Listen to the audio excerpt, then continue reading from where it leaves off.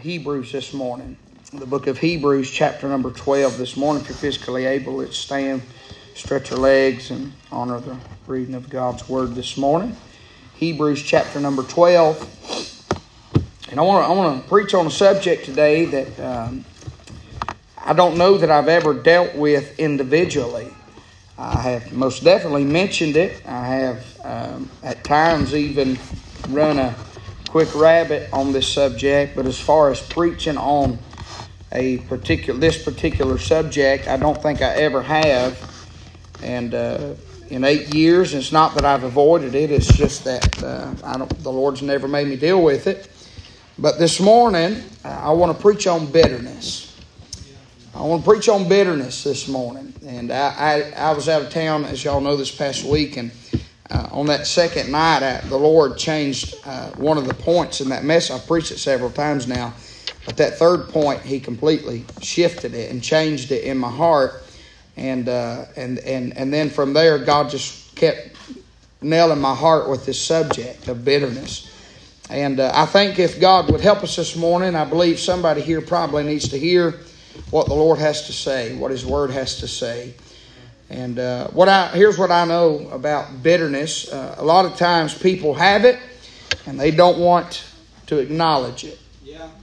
Bitterness is one of those things that dwells there so long, and after a long period of time, if you're not careful, it'll become a part of you, and you'll forget that it's even there. And you have pushed it in the corners for so long that you think it's no longer a problem. But I'm here to tell you something this morning. According to God's Word, bitterness will absolutely kill you. It will hold you back. It will hinder you from the work of the Lord and the will of God for your life. And so if God will help us, that's what we're going to deal with. Hebrews chapter number 12. Look in verse number 15 this morning. Hebrews chapter number 12 and verse number 15. If you're there, say amen. The Word of God said, looking diligently, lest any man fail of the grace of God, lest any root of bitterness springing up trouble you, thereby many be defiled. Again, let's read. Lest any root of bitterness springing up trouble you, and thereby many be defiled. If the Lord will help us today, that's what we'll preach on, that one word, bitterness. Father, we love you and we thank you, Lord, for this day. We thank you, Lord, for the opportunity to be in your house. Now, God, I stand here, Lord. I need your help.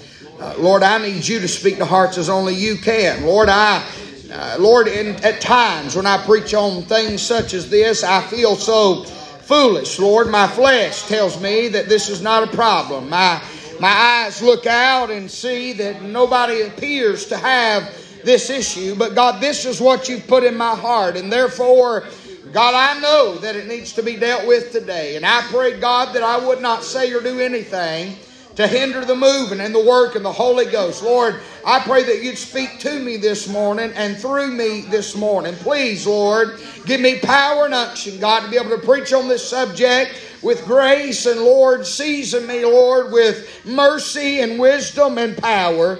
And God, for what you do in this place for your people, I'll be the first to thank you. In Jesus' name and for His lovely sake. And all the Lord's people said, amen and amen. You may be seated this morning. If I could, by way of introduction, I want you to know it is here in our text where the Hebrew writer has made mention of something that I firmly believe to be one of the most common issues in the hearts and lives of struggling Christians today. May I say the subject at hand today has been placed upon my heart, as I firmly believe that those of you here in this room today have either dealt with this issue in the past, or you are dealing with this issue in the present, or most certainly you will be faced with this problem in the future. Bitterness is something that we have all encountered or are encountering at this present time. May I say this morning that bitterness works like this. It is the poison that you drink in hopes that it'll kill someone else. Can I get a witness this morning? Bitterness is the poison that you will drink in hopes of killing someone else. In other words, when you're bitter about something or with someone and you hold ill feelings and you hold grudges and you hold and you hope for hurt or harm on others or towards them, in reality, my friend, you are the one suffering the hurt and the harm. Is everybody following what I'm trying to say? When you're bitter, you wish bad on something or someone. You hold resentment in your heart. You are overcome by an ill feeling or an emotion or a grudge, as we like to call it. And if you're not careful, you will wish hurt and harm on those who have hurt and harmed you. But in reality, bitterness, it does not harm them. Can I get a witness? It harms you. May I say this morning, bitterness is often covered up or hidden in our text. Notice verse number 15. The Bible said, looking diligently lest any man fall of the grace of God, lest any, what's it say? Any root of bitterness. Can I say this morning that bitterness has a root? Every problem, I believe, goes back to the root, if you will. How many of y'all's heard this, say this, live by this? You want to get down to the root of the problem. Well, in bitterness, it is the same thing. You have a root attached, and here's what we all know about roots. Can I say a root abides and resides below the surface? Can I say it goes unseen by others, but its fruit will eventually be seen by all. The Bible said that this root of bitterness, over time, it will spring up. And notice what the Word of God said in verse number 15. Springing up trouble you, and thereby many be defiled. May I say, just like a root, bitterness will grow in the darkness. As a matter of fact, bitterness thrives in the hidden realm. It is designed to do so. May I say this morning, all throughout the Bible, bitterness is found in connection with these types of things. If you're taking notes, you can write these verses down. We find that bitterness is attached to weeping. In 1 Samuel chapter 1, verse number 10, bitterness is attached and connected to weeping. In 1 Samuel 1:10, bitterness is attached and holds hands with death. In 1 Samuel 15:32, bitterness is attached to death. In 1 Samuel 15:32, bitterness is found in the same conversation as the word devour, or the process of devouring. You can find that in 2 Samuel chapter 2, verse number 26. We find bitterness is connected to the word anguish in Job chapter number 7, verse number 11. I'm going somewhere, but you may need to write these down. Bitterness is connected to weariness in Job chapter number 10, verse number 1. Bitterness is associated with weariness in Job chapter number 10, verse number 1. We find that bitterness is related to foolishness in Proverbs chapter 17, verse number 25. Bitterness is attached to foolishness in Proverbs 17, verse 25. We find bitterness in relation to both weeping and wailing in the same verse in Ezekiel chapter 27, verse number 31. Bitterness is attached to both weeping and wailing in one verse, and that is Ezekiel 27, verse 31. But lastly, next to last, we find bitterness is also found in relation to a bond bond of iniquity. The Bible lets us know this in Acts chapter number 8, verse number 23. The bond of iniquity in Acts chapter number 8, verse number 23. But here's the last one, and maybe one that we all probably know. The Bible lets us know that bitterness is attached. It is connected to these things all in one verse. It is connected to wrath. It is in relation with anger. It produces clamor and evil speaking, and it will instill malice. Where do you find that?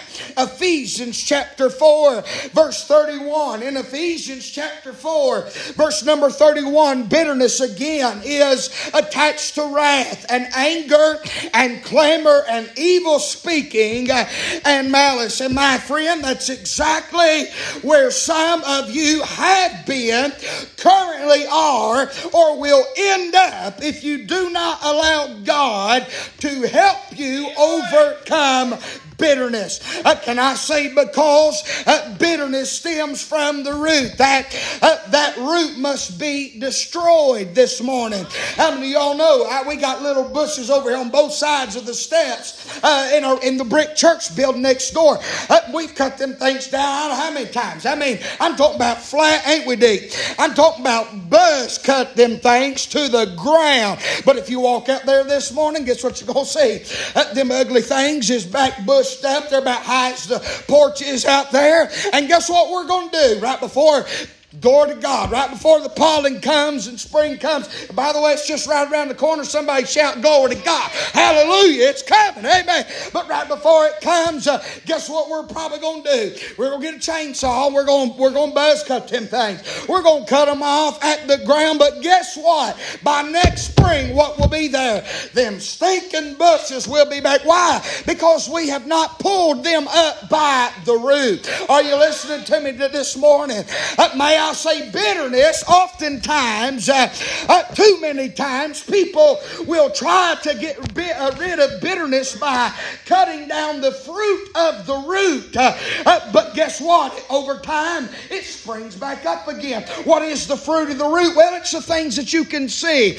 Can I say we don't see the little seed when we plant corn? We cover that up. But that seed takes root. Come on, somebody, help me this morning. That seed will take root, and then from that root will spring a little stem, a little sprout, a little blossom, and next thing you know, there's a whole big corn stalk, and it's produced fruit. Well, we can go out there and cut that thing down, but guess what's still in the ground? Same with a tree or a flower or anything else. It's the root of a problem that must be dealt with. Notice this. While there is much to be said throughout the entire Bible, and we'll look in several places today about bitterness, I want you to see right here in our verse that there's two important warnings about bitterness. Look at verse number 15. Right off the bat, we find two warnings, two cries made against bitterness and what it can do. Look at verse number 15. The Bible said, lest any root of bitterness springing up. Now, if you write in your Bible, underline these next two words, trouble you. And there's a comma, and then we find the word and. That's a continuation. Notice then what it says, thereby many be defiled. So what does, right in our text verse, what does bitterness do? Well, first of all, bitterness will in fact trouble you. Can I say you can wear a smile just as good as anybody you know. You can shake hands, you can sing in the choir, you can sit in your pew, you can praise the Lord. I'm not saying it's all even in vain, but deep down on the inside you are troubled, and sometimes people push this trouble, this bitterness, they push it away, and they push it away, and they push it away. And I started off with this statement, eventually to the point that they really neglect the reality that it's there. But may I say this morning, if you're not careful, You will live a troubled life, and you do not have to this morning, but you'll live a troubled life because of bitterness. But then secondly, in our verse, we find that it also says not only will this root of bitterness spring up and trouble you, but the Bible said that it will defile others. Many, the Bible said, will be defiled. Can I say that there's people right now this morning, you have suffered from someone else's bitterness.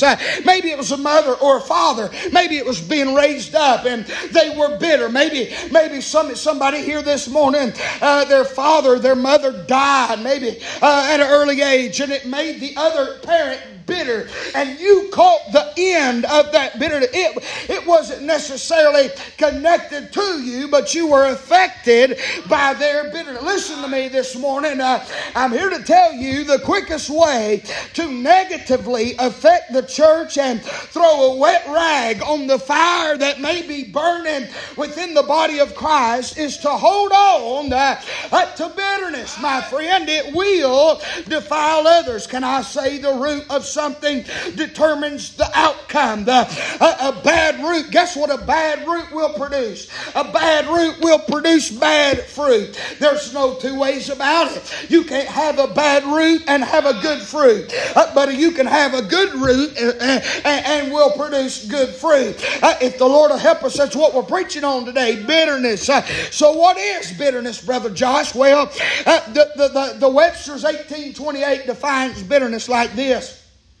Bitterness, according to Webster, is a bitter taste. It produces a sharpness or a sour taste. Examples would be a lemon. Any of y'all ever been out to eat? If you ever go out to eat with us every now and then, we will torture our children because we like to get lemon with our water. And if you're like me, the sweet and low, amen, we just makes myself feel better. Make lemonade and feel like I'm going to lose 30 pounds. Amen. And so we'll order lemonade, if you will, and they'll bring out a big bowl of lemons. And I don't necessarily do it, but my mom, sometimes she'll grab them things. Brother Dax, he'll grab them things and eat them. It's because they ain't got sin. But anyway, they'll start eating them things, and next thing you know, somebody decides, let's let the baby try the lemon, and they'll put that lemon up to the baby's mouth, and it'll get a big old draw off that lemon. Hey man, think about cigarette smoking. It'll draw off that lemon, and next thing you know, them eyes will water and that nose curls up, and Emma goes like this right here.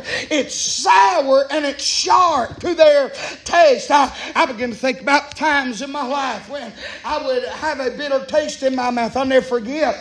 One time I believe it's at my mama's and papa's, if I remember correctly, and just had an itch for a good old cold glass of milk. And so I opened that refrigerator and I got that 2% milk out, whatever it was, and I filled that glass plumb full. And boy, I just couldn't wait. I was needing some milk, and I opened my mouth and poured that thing in there and got my mouth about half full and felt like I had just drank a liquid dead body.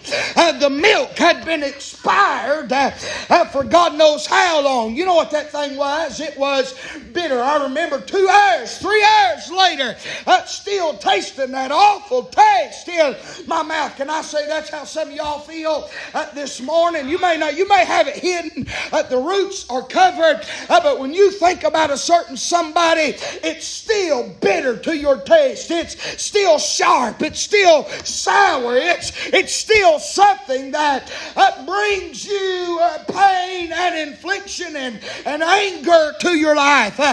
Can I say when bitterness dwells within you, it will always produce a negative reaction. What is the reactions of bitterness? Well, it's hostility, it's resentment, it's anger, it's hatred. That's what bitterness produces. Can I say whatever is on the inside will eventually work itself out. My friend, bitterness resides inwardly, but the reaction is always outwardly. Everybody pick up what I'm throwing down. Bitterness resides on the inside, but it will be reacted upon.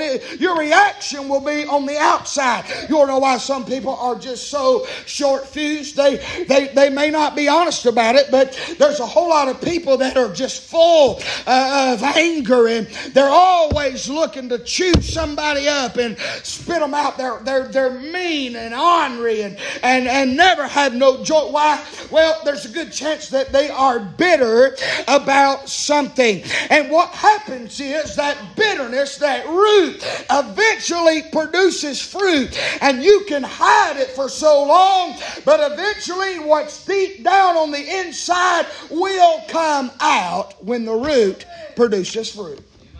Talk about bitterness today. So what causes bitterness? Stay with me this morning. What causes? Well, when something or someone brings hurt or harm to another who feels undeserving of that hurt or harm.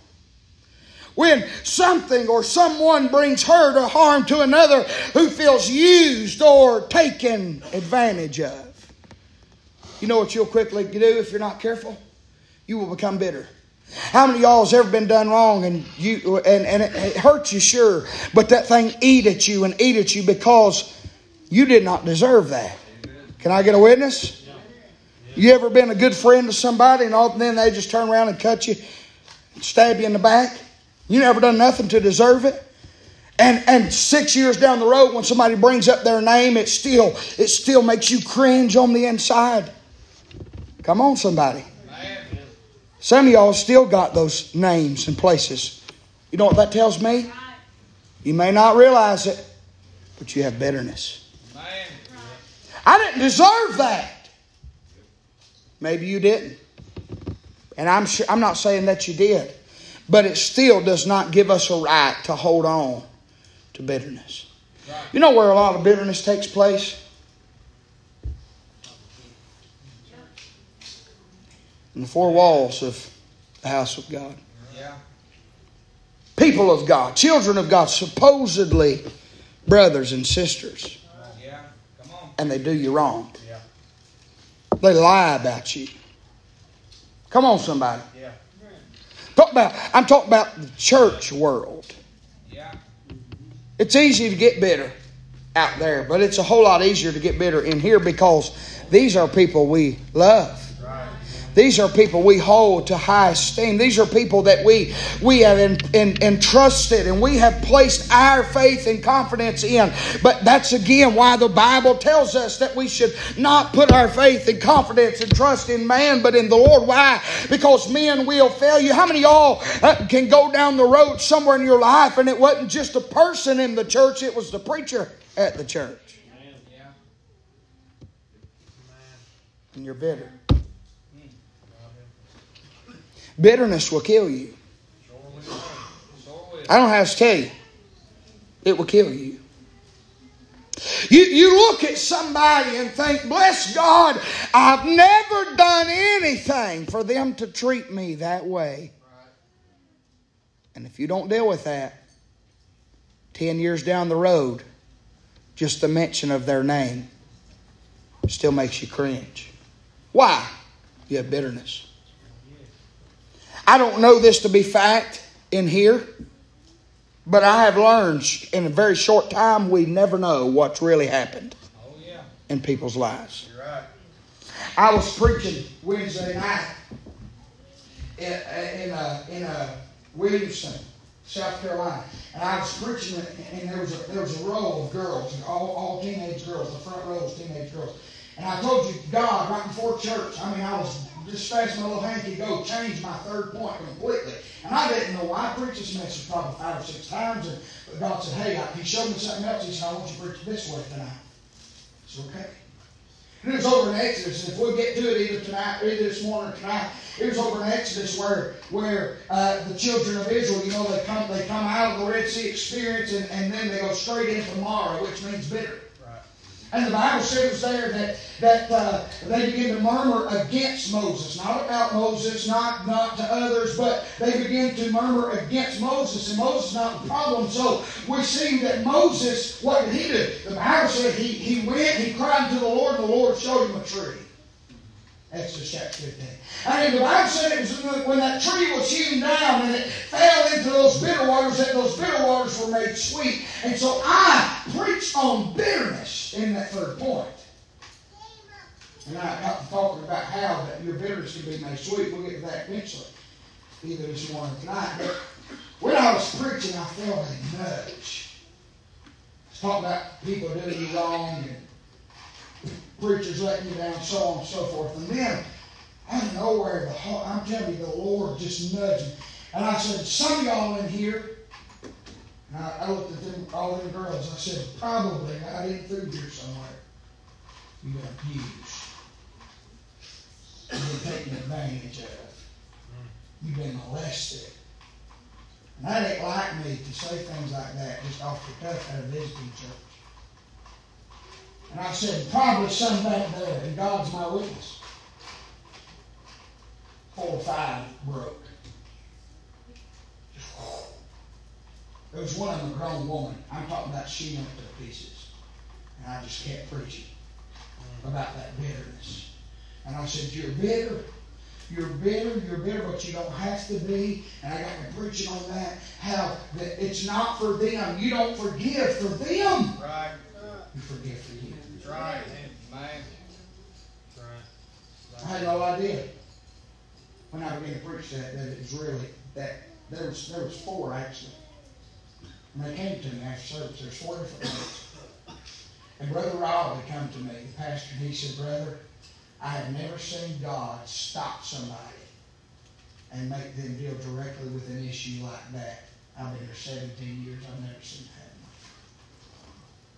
But he said, them girls and that lady have been so bogged down with bitterness.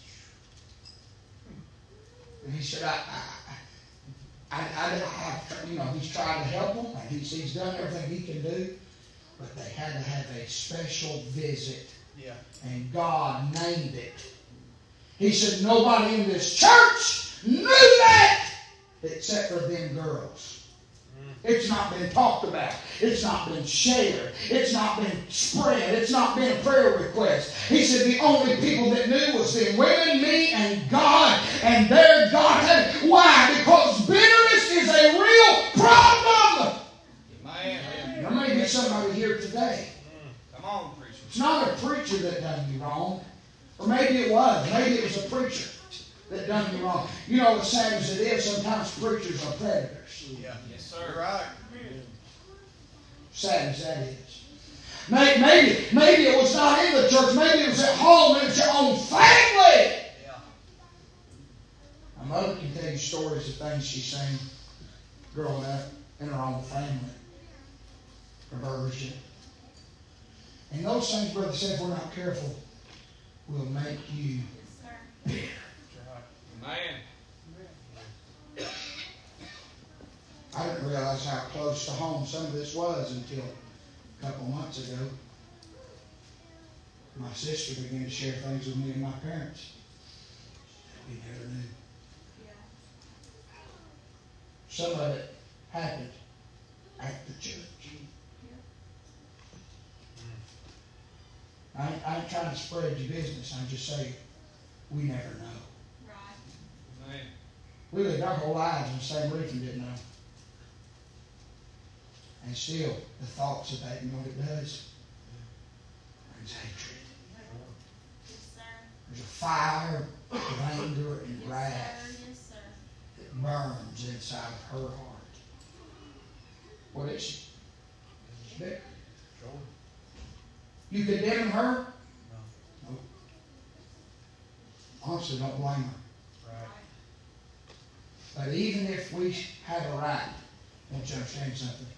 You're always going to be the victim as long as that bitterness lives inside. Yes, sir. You're right, preacher. So-and-so's living their life. They didn't care about you then. They don't care about you now. Right. Exactly right. Some of you are bitter because you would have never gone down that road had it not been for such and such. You would have never experienced that had it not been for such and such. You would have never felt that had it not been for such and such. And if you're not careful, you allow bitterness to overwhelm you and overcome you, and eventually it will kill you. Yes, sir. Amen. Some of you may be bitter with people. Disagreements. So many of them, you know what happens? So many times fighting the same battle with the same person, we get bitter. Yeah. We might as well get honest today. This is where God's put me. So I know that's where I'm supposed to be. Right. Yeah. Sister Geneva, I'm not sure not saying this, but sometimes it ain't people. Sometimes I've got it listed in 3 areas. Sometimes it's problems. Yeah. Yeah. Sure. That back can make you bitter. Yeah. Brother Isaac. Some of you others just got physical ailments and issues. I've been faithful. Such and such down here that's selling crack and drinking and robbing and stealing and cheating. They ain't got no issues. Here I am, Lord. I mean, I'm trying every way in the world live for you to please you, and I can't even stand up. I can't sit. I can't sleep. I can't walk. I'm hurt. I'm in pain. Problems can make you bitter. Amen. People can make you bitter, sure. But problems can make you bitter. Yes. What I've come to tell you this morning, though, is this. You're going to have to deal with this. Just because you cut the head of it off every now and then does not mean it's going away. There's a root. People will allow you to become bitter. Problems. What about persecution? You ever had somebody just after you? Never done nothing to them, but they hate your guts and they want you and everybody else to know it. Persecution. Brother Josh, they lied on me. You going to let that ruin you? Brother Josh, they're making up stories. I never said that.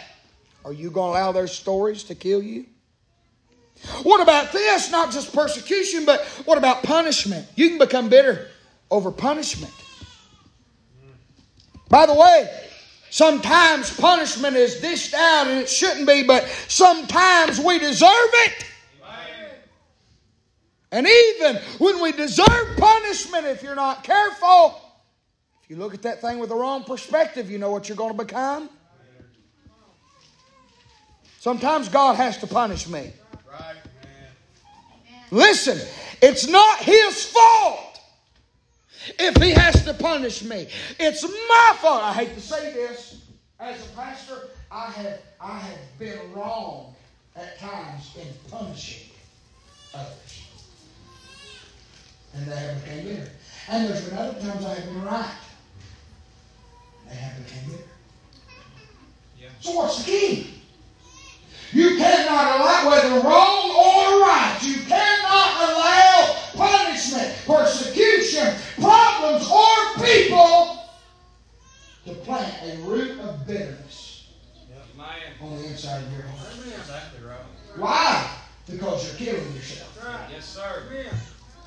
I know this is different, and I don't preach on stuff like this much, but this is where God's got me.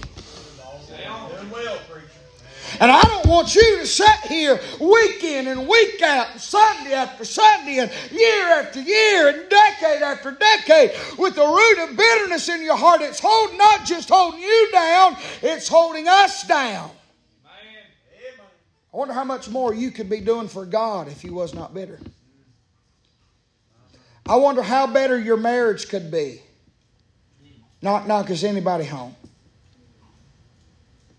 You know, bitterness doesn't always mean you absolutely just hate the person.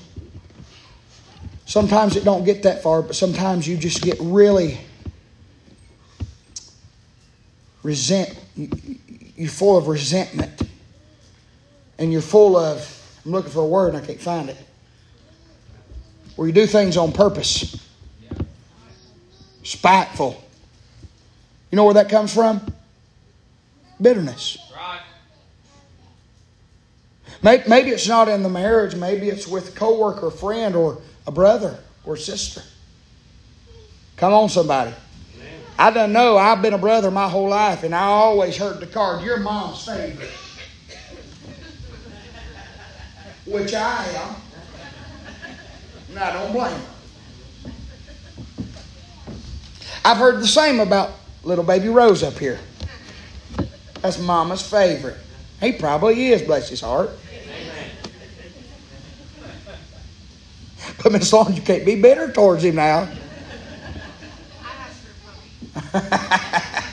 You can't be bitter. Come on, somebody. I know, but this is practical pastoral preaching. I know we ain't camp meeting today, but I'm not called to have camp meeting every week. Called to deal with the church on issues that are real life issues. You can get bitter, and maybe it has nothing to do with nobody or nothing at church, but it's still a root of bitterness. Maybe it's at the workplace. You're still affecting what you can do for God. Bitterness. May I say, no matter whomever or however bitterness occurs, it always produces the same results in those who possess it. It produces hatred, anger, resentment, payback. Yet bitterness, listen here, is never ever satisfied. I'm going to prove it to you in Scripture. That person you're bitter at, if you could shoot them, kill them dead, and get by with it, can I tell you something? It would not satisfy your bitterness. Or if I could just get my hands on them, it still wouldn't satisfy your bitterness. Because the root of the problem really is not so-and-so, it's you. And it's what you're holding to and what you're harboring on the inside. That's what bitterness is. So if I could, I want to look at 3 different scenarios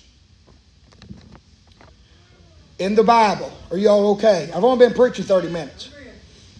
3 different scenarios where bitterness is dealt with. We will look at 3 different angles this morning concerning bitterness. First of all, we'll look at how bitterness occurs. Then we'll look at what its outcome is. And then we will look at how to overcome it. All right? Turn with me. We're going to turn a little bit now. You got your Bibles? Turn with me to 2 Samuel chapter 11. We'll give you 3 scenarios. And we'll be done. 3 scenarios. 2 Samuel chapter number 11. We're going to look at how bitterness occurs, what the outcome of bitterness is, and how to overcome bitterness. 2 Samuel chapter number 11. We're going to do a little Sunday school lesson right here. Look at verse 3. 2 Samuel chapter 11, verse 3. Are you there? Say amen. 2 Samuel 11, 3. The Bible said, and David sent and inquired after the woman.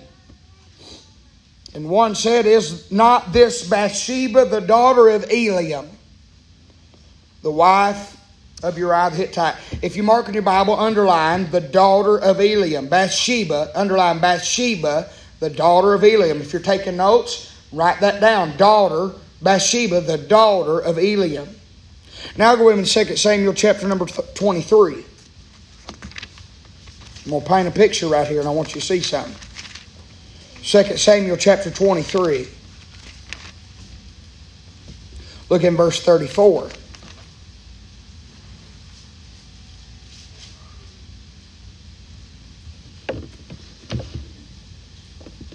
Second Samuel 23:34. If you're there, say amen. We're not going to read the first part. I can't say the words right, and it has nothing to do with what I'm preaching on, so we're going to skip it. But everybody see where it starts with Eliam?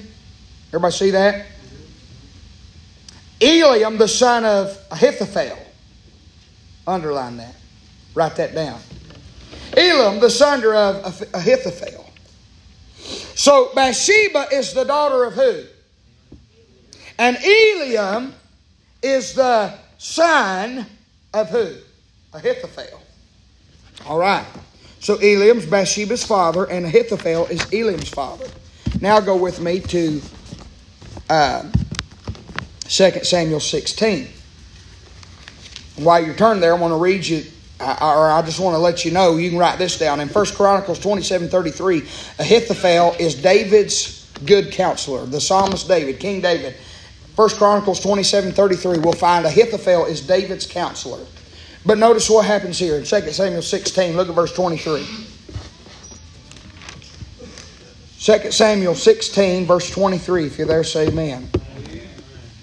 And the counsel of Ahithophel, which he counseled in those days, was as if a man had inquired at the oracle of God. So was all the counsel of Ahithophel, both with David and with Absalom. You know what we just read? Not only is Ahithophel David's counselor, but the Bible says that when Ahithophel would counsel, it was as if a man had inquired at the oracle of God. In other words, the counsel that Ahithophel would give to David literally was like it came directly from the mouth of God. You talk about a good counselor. The Word of God said it was like it came from the oracle or the mouth, the speaking of God. But we see in our verse that David's great counselor, Ahithophel, is not only counseling David, but in this verse he's also counseling Absalom. And how many of y'all know what Absalom done? He overthrew David. He wanted to kill David, exterminate David. So go with me now to 2 Samuel 15. I'm going to show you something. I'm painting a picture. 2 Samuel 15, look at verse 31. The Bible said, and one told David, saying, Ahithophel was among the conspirators with Absalom. And David said, O Lord, I pray thee, turn the counsel of Ahithophel into foolishness. Now, go with me to 2 Samuel chapter number 17. I'm going somewhere now. Stay with me. 2 Samuel chapter number 17, look at verse 1. If you there, say amen. The Bible said, moreover, Ahithophel said unto Absalom, let me now choose out 12,000 men, and I will arise and pursue after David this night. And I will come upon him while he is weary and weak-handed, and will make him afraid, and all the people that are with him shall flee, and I will smite the king only. And I will bring back all the people unto thee. The man whom thou seekest is as if all return, so all the people shall be in peace. So what have we just read? Ahithophel says, hey, Absalom, I'll go tonight. I'll set it up. Nobody else will be harmed, but the king, King David, will die at my hand. Does everybody see that? Go to 2 Samuel chapter number 11. Why in the world would this great counselor turn on David? 2 Samuel chapter number 11.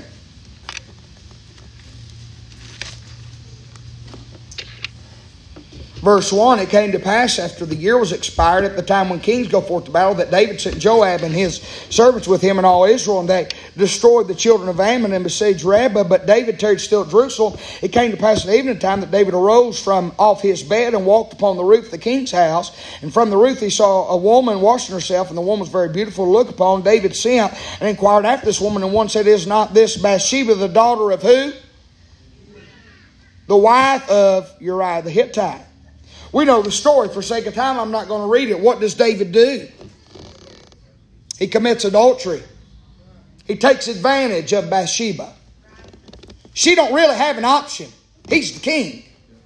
She's either going to do what he says or die, and she knows it.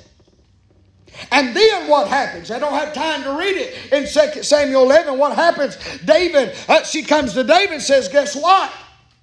I'm expecting a child. David then sends for Uriah, her husband, and tries every way in the world to get him to sleep with her. Gets him drunk and everything. But he will not walk into the house where his wife is because he's loyal to the men and to the war that's taking place. So what does David do with Uriah after so many failed attempts? He writes a letter and sends the letter by the hand of Uriah. It says, place him in the hottest battle on the front line. We're going to get rid of this man, and Uriah dies. Go with me now to 2 Samuel chapter 12. I don't have time to read all this, but the Lord sends a preacher to him, Nathan, to David. Gives him an example of what he's done. And David says, well, I can tell you right now, whoever's done this, they deserve to die. And then Nathan tells him, well, thou art the man. But then notice it down in verse number 7. And Nathan said to David, thou art the man Thus saith the Lord God of Israel, I anointed thee king over Israel, and I delivered thee out of the hand of Saul. I gave thee thy master's house and thy master's wives into the bosom, and gave thee the house of Israel and Judah. And if that had been too little, I would moreover have given unto thee such and such things. Wherefore hast thou despised the commandment of the Lord to do evil in his sight? Thou hast killed Uriah the Hittite with a sword, and hast taken his wife to be thy wife, and hast slain him with the sword of the children of Ammon. Now therefore the sword shall never depart from thine house, because thou hast despised me, and thou hast taken the wife Uriah the Hittite to be thy wife. Notice verse 11, thus saith the Lord, behold, I will raise up evil against thee out of thine own house, and I will take thy wives before thine eyes, and give them unto thy neighbor, and he shall lie with thy wives in the sight of this sun. For thou didst secretly, but I will do this thing before all Israel and before the sun. And David said unto Nathan, I have sinned against the Lord. And Nathan said unto David, the Lord also hath put away thy sin, thou shalt not die. Howbeit, because by this deed thou hast given great occasion to the enemies of the Lord to blaspheme, the child also that is born unto thee shall surely die. Nathan departed unto his house, and the Lord struck the child that Uriah's wife bare unto David, and it was very sick. And David therefore besought God for the child. And David fasted and went in and lay all night upon the earth. And the elders of his house arose and went in to him, and to raise him from the earth, but he would not, neither did he eat bread with them. It came to pass on the seventh day that the child died.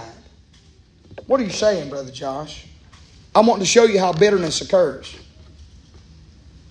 It is here that David and Ahithophel are closer than anybody else is to David in David's life. Ahithophel is the great godly counselor. And the Bible said it's like the oracles of God were being spoken when Ahithophel would counsel David. But these two, they trust one another. They fellowship with one another. They love one another. They respect one another. Yet Ahithophel turns on David and wants him to die. Why? Has anybody ever looked into that? I've heard many preachers preach on how friends will turn their back on you using the life of Ahithophel and David, but never heard anybody really digest and dive into why Ahithophel done this. Can I tell you why? He's bitter. Yeah. He's bitter. Why is he bitter? Well, when we go back to 1 Samuel or 2 Samuel chapter number 11, David sleeps with a woman named Bathsheba, who just so happens to be Ahithophel's granddaughter. We read that, right? She's the daughter of Eliam, and guess who the father of Eliam is? Ahithophel. So Eliam is his son, and Bathsheba is his granddaughter. And not only does the best friend of Ahithophel sleep with his granddaughter, but then he kills her husband to cover up that she's pregnant. Well, along comes the baby. She's now David's wife, Ahithophel's best friend. And then 2 Samuel chapter number 12, now the great-grandchild of Ahithophel dies a tragic death. And whose fault is it? Does everybody see how bitterness occurs? Let me point something out to you. David never directly done anything wrong to Ahithophel. Catch this. Bitterness does not always occur because someone hurt you. Maybe it's because someone hurt someone else that you love. Yes, sir. Is everybody seeing that? Ahithophel, the most trusted man in David's life, a man David would die for, now seeks his death. Can I say that he's upset, he's bitter because, and look, from the outside looking in, Brother Chris, we would say, I don't blame Ahithophel. Look what he's done. He's destroyed his life. By the way, you'll find this if you go study it too. Guess what? Eliam was. His son, Ahithophel's son, was a dear friend of Uriah's. They were both men of war. They were fighting together. And here's David at the time when kings are supposed to be in battle. Guess what David's doing? He's looking down on naked women, sleeping with them, killing their husbands. And then the result of his sin is the child has to die. So not only has Ahithophel lost the grandson by marriage, if you will, Uriah, and he's lost his daughter, his granddaughter, in a sense that she is in a complete disaster. Imagine where she's living right now. She's lost her husband and her child and her marriage. She's been defiled. She's almost been forced into a relationship. And this is the man's best friend that's done every bit of this. Does everybody see how it can occur? You don't have to be direct. Follow me right here. If you're not careful, you'll get bitter at people and they've never done anything wrong to you. Some of y'all love me. I really think you do. Somebody's just going to, one of these days, it's already happened a little. One of these days, somebody's going to make the biggest fuss and cuss, and they're going to say horrible things about me. Now, it didn't hurt you, but they hurt your preacher. Right. Can I tell you what you better not do? You better not get bitter. See how it occurs? Can I give you the outcome of bitterness? I'm hurrying. Don't die on me. Stay with me. We got just a few minutes. 10 minutes, I'll be done. Go with me now to 2 Samuel again, chapter number 17. I'm going to show you. I've showed you how it occurs. Did Bathsheba deserve to be pulled away from her marriage and taken advantage of? Did Uriah deserve to die? Did that little baby deserve to die? Did Ahithophel deserve to have to sit back and watch all this? But it happened, and that's how bitterness occurs. But what's the outcome of bitterness? I've told you the whole time, bitterness will kill you. Look with me in 2 Samuel 17, look in verse 15. Then said Hushai unto Zadok to Abiathar the priest, thus and thus did Ahithophel counsel Absalom, the elders of Israel, and thus have I counseled. Now therefore send quickly and tell David, saying, lodge not this night in the plains of the wilderness, but speedily pass over, lest the king be swallowed up, and all the people that are with him. And Jonathan and something other, Miaz, amen, glory to God, stayed by in Rogel, for they might not be seen to come into the city. And a wench went and told them, and they went and told King David. Now look, nevertheless, a lad saw them and told Absalom, but they went both of them away quickly and came to a man's house in Bahurim, which had a well in his court, whither they went down. Now notice.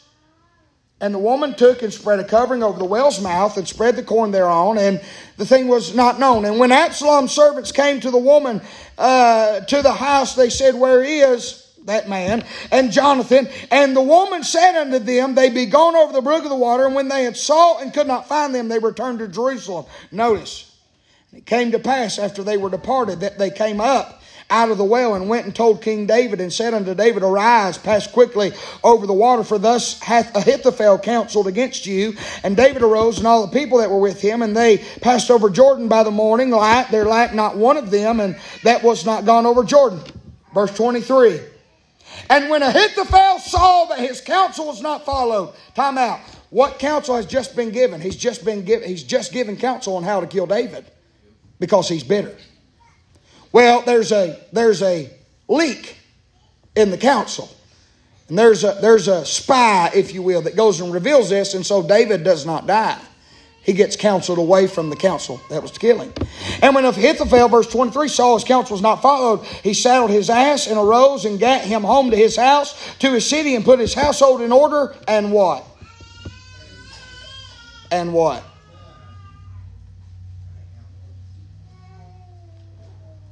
You see how bitter he was with David? He's failed attempt after attempt to kill him. And here's where Ahithophel got to. If I can't kill him, I'm so bitter, I'll kill myself. Can I tell you why some people commit physical suicide? Everybody says, well, they must have just been depressed. Maybe they weren't depressed. Maybe they was bitter. They never could get the revenge they thought so-and-so deserved. They were molested as a child and nothing ever happened. Wasn't ever prosecuted. Life went on as normal. And they eat at them and eat at them and eat at them. And they could see no way to ever feel like what was supposed to happen in judgment and righteousness and imprisonment or whatever it is, the penalty that should be put in place never would happen. So if they could not watch someone suffer that they were bitter with, they'd as soon take their own life. Yeah. There's some people, though, that will die. They'll not die physically, Brother Chris. They'll die spiritually. Can I say you can commit spiritual suicide? You can allow bitterness to rule and reign so low that you hang yourself, spiritually speaking. Ahithophel dies because of his bitterness. Lastly, and I'm done. How do we overcome it? James chapter 3 verse 11 says this, doth the fountain send forth at the same place sweet water and bitter? May I say, too many times folks refuse to admit that they're bitter, but my friend, some of you have allowed that root to grow for so long that your bitterness is no longer concealed. Your root of bitterness has produced fruit of bitterness, and that's why there's no sweetness in your life. We find Naomi was bitter. Do y'all remember when Naomi went back home to Bethlehem, Judah? Stay with me now. 7 minutes. The Bible said they gathered around Naomi and said, is this Naomi? And she said, no longer call me Naomi, call me Mara. For God hath dealt bitterly with me. Last place we'll turn, go to the book of Exodus chapter 15. This is where God had me the other night. That He really began to work this in my heart on bitterness. Exodus 15, look verse 22.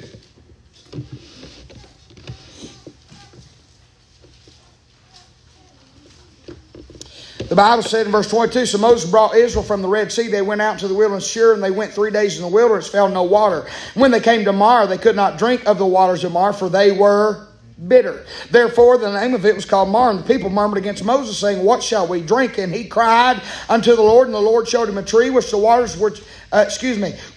when he had cast into the waters were made sweet. There he made for them a statute and an ordinance, and there he proved them.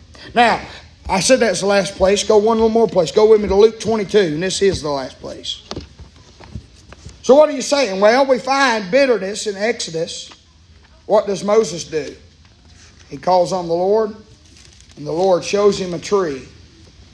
And the Bible said when that tree was hewn down into the bitter waters, those bitter waters became what? They became sweet. So how do we overcome bitterness? This is it right here. It's simple. This is how you overcome it. Look in Luke 22 verse 33.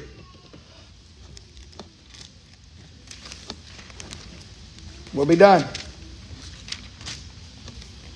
Luke 22:33. The Bible said, and he said unto them, Lord, I am ready. Let me make sure I'm in the right place. Luke 22:33. No, Luke 23. I'm sorry. Luke 23. Excuse me.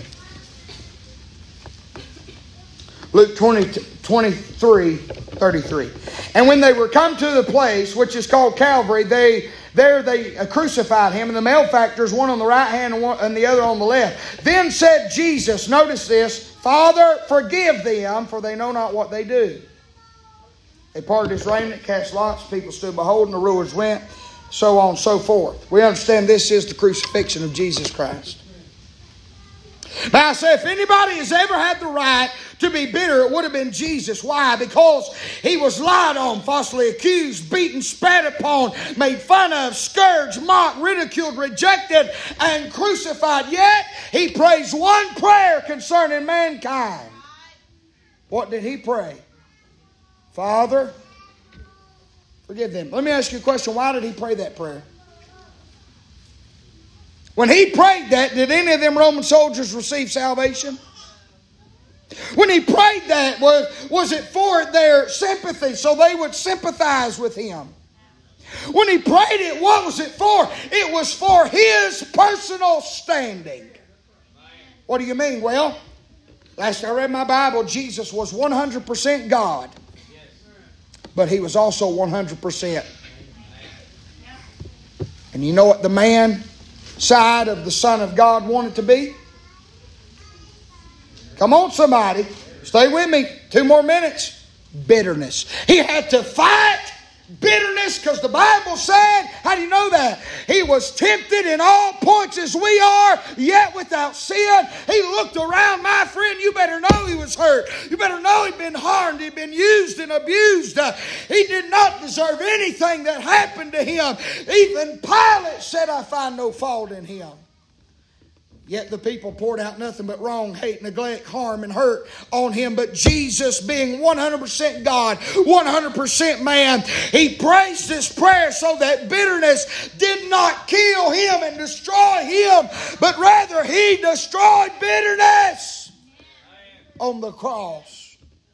Now I say all but one of His disciples had tucked tail and ran. Judas was His friend. The Bible said He called him friend and He sold him out. Sold him unto death for mere 30 pieces of silver. But what did Jesus do? He did the same thing that you and I must do. In order to overcome bitterness, He forgave them all. May I say, forgiveness is not for the benefit of those who have harmed and hurt you. Forgiveness is for you this morning. It will keep you from death, and it will give you life. Why did Jesus die? A pleasing, sacrificial death to God the Father. Not just because He became man, but because He never sinned, and even in all areas, even in the area of bitterness. How do you overcome it, preacher? Here's how. Forgive. But I can't. Yes, you can. And here's how you'll do it.